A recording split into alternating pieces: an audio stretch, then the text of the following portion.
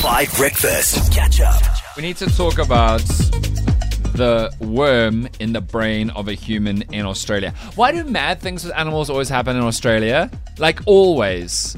And now that you're saying worms, did I not see a video on social media yesterday where they put like a little bit of a fish on sand on a beach. Okay. And then like this little creature comes out of the sand and bites it. And then they take pliers and pull it out. And it's like a worm that's a meter long. And like apparently if you walk on the beach barefoot, they like kind of like eat at your feet. Oh, they're trying to catch you. Yeah, but they won't. They can't eat you or like bite you, but yeah, like they kind of like hop. At your Nibble feet. at you, yeah, Yeah. exactly. So, Oh! I mean, Australia's also the place where you get like spiders the size of your face walking around. Pythons. Just 2 days ago, there was a 16-foot, which is a 5-meter python just slithering across the roofs. And I Australians... saw that video. Yeah. That was crazy. And Australians are built different. Did you see in the video that like the Australians weren't running? There was like a 6-year-old being like, "How are we going to get it down?" Like this And someone else was like, "It's so cute." We should not make this normal. Please, Australia, get a grip, honestly. So let's talk about this worm. So a woman was complaining in Canberra, which is technically the capital of Australia, a small town or small city, complaining about dizziness, forgetfulness, diarrhea, and depression. And so a brain scan was done of her, and all of these surgeons looked at the scans and they saw an 8-centimeter long worm. Yeah. Remember the school rulers? They were 30 centimeters long, nearly a third of that length, right?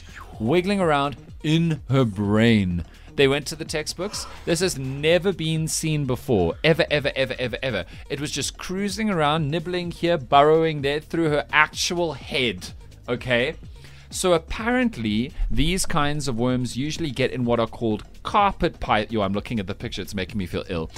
Because they got the worm out. So it's called... Madeline, what, do you think they were going to leave it in there? No, I just didn't expect there to be pictures of. Oh, do you want to see? No. Okay. I already saw the big meter-long worm on the beach. Okay. I don't need to see more. So this one's just 8 worms. centimeters long. It usually your gets head. into carpet pythons, which apparently are very common in Canberra. Again, why did you choose to live there? What the hell is going on? And she lives near a lake district where there are a lot of these carpet pythons. So the theory is that the python may have shed a parasite via feces in the grass, and the patient was probably infected with the parasite from touching the grass, and that all the eggs got into food or kitchen utensils, and then the egg like hatched in her body, and the worm burrowed up into her brain. It is horrific. And fortunately, she's not dead because, you know, you can't operate on a brain. It's the most fragile and specific of all of the systems in a body. Miraculously, she's still alive. I feel physically nauseous right now. But again, to all of those bigoted South Africans who have moved to Perth, you made a terrible mistake. You could have gone anywhere else. And it's just like, only in Australia could this have happened. Like, nowhere else on the planet could this really have happened. Weird nonsense happens in Australia. And so coming up after the news, we're going to do something. We're going to do a game show, which we'd love for you to compete in. You can let us know on the WhatsApp line if you want to play, called Did this happen in Australia, or did we make it up?